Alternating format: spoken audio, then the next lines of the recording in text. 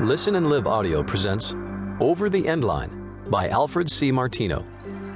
Read by Todd Lisea. For Daisy and Sarah. Chapter. Sunday, November 2nd. It's morning. I'm awake. I wish I wasn't. After a night drowning in alcohol, I'm worse than hungover. I'm still wasted. So I lie in my bed, staring at the ceiling, my head quivering when my eyes are open.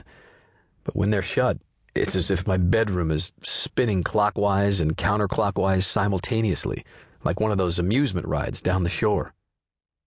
My tongue is rough and bone dry, and so swollen it doesn't fit in my mouth. I try to swallow, then try again. But I can't gather any spit, so there's nothing to squeeze down my throat. My arms brace. It's like I can't breathe. I can't breathe. Blackness closes in. I'm gonna pass out. And the next moment, air suddenly fills my lungs. I gasp greedily for more until, eventually, my arms go slack. Then the rest of my body, too. I smell something nasty. I touch my fingers to my face. It's puke. And then look down. I'm still wearing my shirt from last night. It's stained. My pillow, too. The horrid taste in my mouth vaguely reminds me of the grilled cheese I ate for dinner, and the beer and Bacardi that followed. But I'm not sure exactly what remembering means, because memories of last night seem like really bad dreams, fading in, fading out, overlapping, sometimes believable, most times not. I pull off my shirt and wipe my face and then push the pillow off my bed. There's a knock at the door. Ma?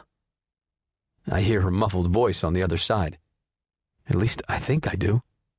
Something about a friend who's upset, waiting downstairs, waiting for me. What, Ma? No answer.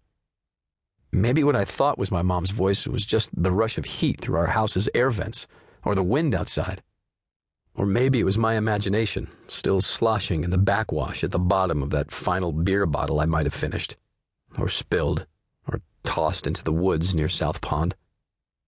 I prop myself up. Lousy idea. Vomit climbs up my throat again. I fight to swallow it back down. I close my eyes, but that just makes my head swirl, so I open them again, waiting for the room to settle. Time passes. I don't know how much. It's too much effort to look at the clock on my nightstand. I feel like crap, and doubt a shower is going to change that very much.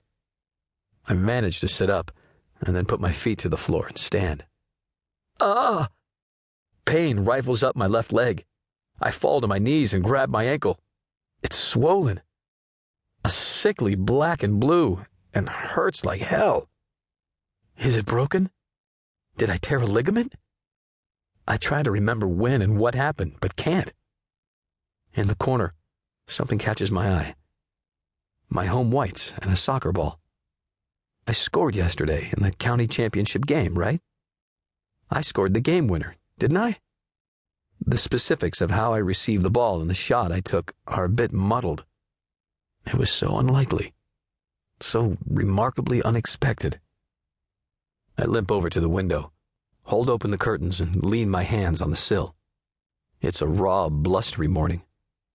No one's on our front lawn, and I don't see anyone outside the St. Clair's house across the street. Then I hear something behind me. I turn around, hold my breath, and listen. Sounds like whimpers. A girl's. My eyes dart around the room, in the closet, behind the desk and dresser, under my bed. But I see nothing.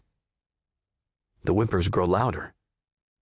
As they do, it becomes apparent to me that something more significant than a soccer game occurred in the past 24 hours. On the floor, my jeans and sweatshirt are strewn about. They seem damp and smeared with dirt. A smell of pine and stale beer lingers. So does a sickening feeling.